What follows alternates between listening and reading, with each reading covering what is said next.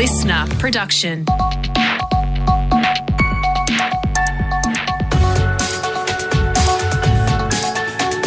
Australia Today's Morning Agenda. Good morning. Thanks for your company. I'm Talissa Bazaz, filling in for Natasha Belling. Let's check what's making headlines this Tuesday, the 5th of April. Tragedy in the New South Wales Blue Mountains after a landslip killed 2 and left 2 others fighting for life. 5 family members who were holidaying in Australia from the UK went hiking on a path near Wentworth Falls when the incident happened yesterday afternoon. Emergency services arrived to find a 49-year-old man and 9-year-old boy dead at the scene, while a 50-year-old woman and 14-year-old boy had to be sedated and airlifted to hospital with critical injuries. The 5th person, a 15-year-old girl, was the one who raised the alarm and was able to walk out of the bushland with the help of emergency services.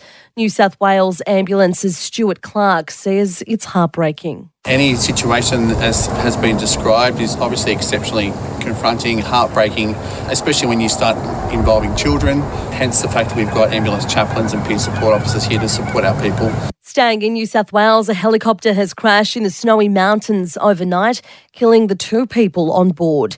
Emergency services have found the wreckage at Kiandra Flats. The cause of the crash is not yet known. To Queensland's southeast now, and the flooding crisis is continuing to worsen. Residents south of Toowoomba have had an anxious night's wait, with the Condamine River peaking at around 6.5 metres at Warwick overnight and 8 metres likely at Pratton today. The deluge has seen a number of businesses and residents told to evacuate, some facing their 5th flood cleanup in just 5 weeks when the water starts to recede. It comes as a cyclone is forming off the Sunshine State's coast that could bring more wet weather for much of the country's east. Overseas now, and Russia is facing international condemnation over reports they killed hundreds of civilians near Ukraine's capital. Ukraine's president has toured Bucha, a city where Russian forces have been accused of slaughtering civilians. Here is Volodymyr Zelensky. These are war crimes, and this will be recognised by the world as genocide. The fact that you're here today and are seeing what has happened, we know that thousands of people have been killed and tortured, their limbs were cut off, raped women, killed children. I think that this is actually genocide. That translation thanks to Sky News. Meantime, the US President Joe Biden is calling for the Russian President Vladimir Putin to face a trial as a war criminal. You may remember I got criticized for calling Putin a war criminal. Well, the truth of the matter, you saw what happened in Ruka. This warrants him. He is a war criminal. Back home, and Tasmania's Premier is quitting politics, planning to spend more time with family. Peter Gutwein has served as the 46th Premier since January 2020, but says he has nothing left to give. The past 2 years have delivered unforeseen challenges as we've navigated through COVID-19 and focused on rebuilding a stronger Tasmania. During this time, I've quite rightly focused on everyone else's family. I now want to spend some time focusing on my own. Now let's check what's happening in your state with our reporters on the ground, starting in Victoria and just days out from the first Australian Formula One Grand Prix since 2019. Legal action has been launched against the race bosses for cancelling the event back in 2020. The race was called off because of COVID fears, while fans were already lined up at the gates outside Melbourne's Albert Park track. James Lake in Melbourne says the legal action isn't being brought on by race fans or even competing teams, but a pop star. Well, Robbie Williams, of all people, is at the centre of this legal action, Talissa. More specifically, the company World Touring Melbourne, which is part owned by Will Smith of Hollywood. It's seeking $7.5 million for the costs incurred, plus $1.1 million in lost profits from bringing Robbie to Melbourne. Williams was already in town, ready to perform, when the plug was pulled on the Friday morning at the start of race weekend. It's not known if he still went home with his $1.94 million fee for the cancelled gig.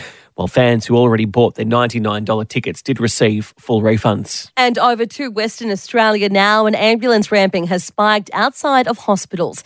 Our Perth reporter Emma Griffiths has the details. Yeah, that's right. Furloughed paramedics, PPE requirements and tied-up 000 phone calls have received part of the blame for a spike in ambulance ramping outside WA hospitals. The Australian Medical Association claims it's evidence our health system is in crisis. The state's opposition, Libby Mesham, agrees. For the McGowan government to blame PPE for ambulances being ramped up outside of hospitals for hours on end simply doesn't pass the pub test. While Premier Mark McGowan says tied-up 000 phone lines are adding to the issue. I just urge people, and St John's is actually running a campaign around this, to discourage people from calling 000 unless it is actually an emergency. So please don't call 000 just because you've got a COVID question.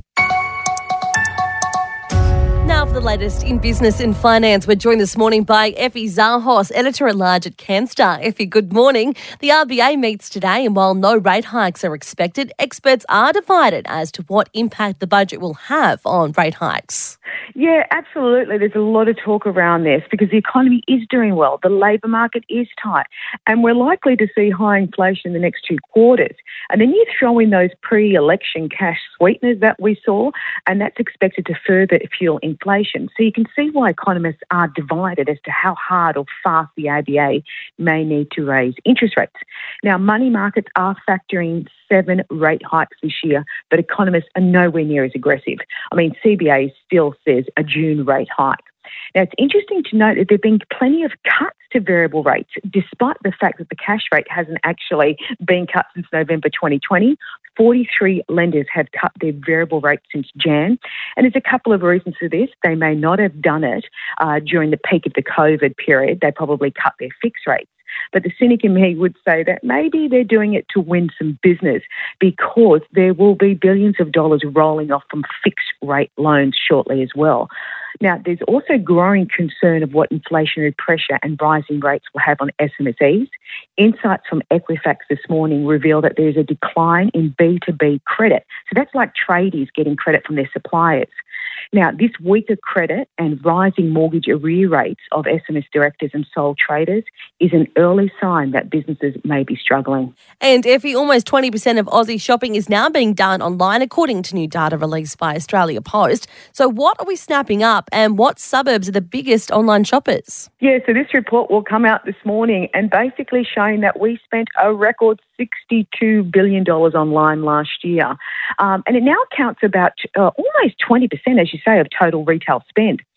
And basically, while this growth last year, we're still actually a little bit behind other countries, not just in terms of online spend, but in other metrics like frequency. For example, in South Korea, more than half of all online shoppers are buying at least weekly on average. That's still double our figures. And it's interesting to note that Point Cook in Victoria was the top buying location. Then Liverpool in New South Wales came in number 2. Also interesting to note that shoppers are more active during the day than night. There's been an 11% drop basically in mid-evening shopping. We used to shop between 7 and 10 p.m. and now it looks like the 2 p.m. to 5 p.m. is the ideal time to shop. Dare I say, are we shopping on the boss's time? Effie, thank you. Time for sport now with Brett Thomas. And Brett, Cricket Australia is still yet to appoint a coach for the men's side.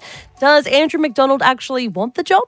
Well, that's a big question. Good morning, Talissa. Yeah, he's remaining pretty coy on that at the moment. Of course, he's been leading the side in the interim.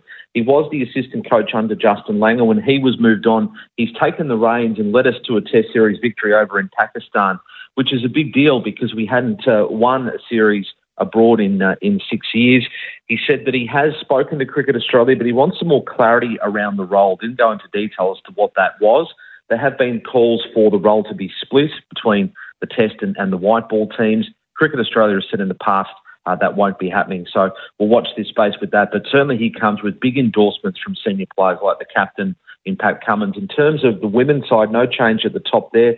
Matthew Mott guiding them to World Cup glory. and he expects that their veteran stars will continue on. He doesn't see them retiring anytime soon. Rachel Haynes, Alyssa Healy, Elise Perry, Meg Lanning, all in their 30s, but expects them to keep charging on. And he says they've got a lot of depth, and at the World Cup they were able to get games into younger players as well. They played 14 of 15 players, so we expect the Aussie women's side to go from strength to strength.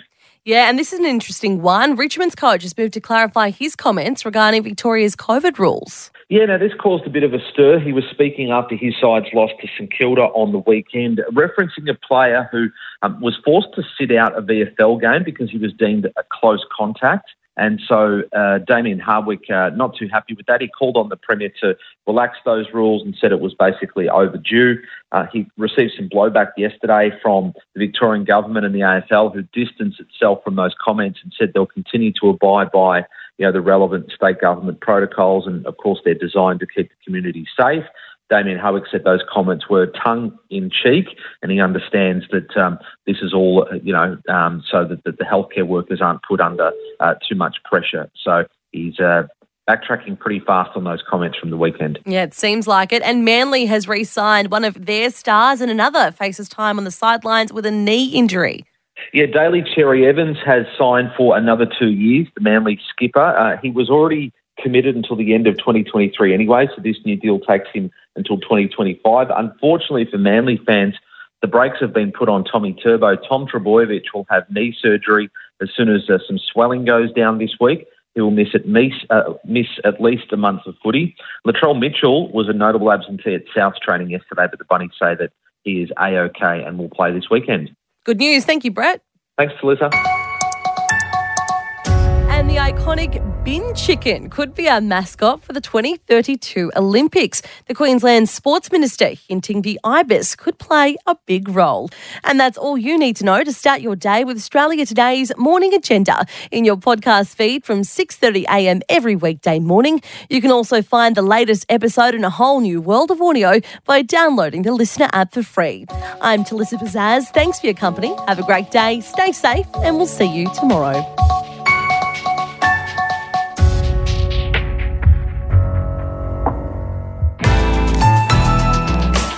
Listener.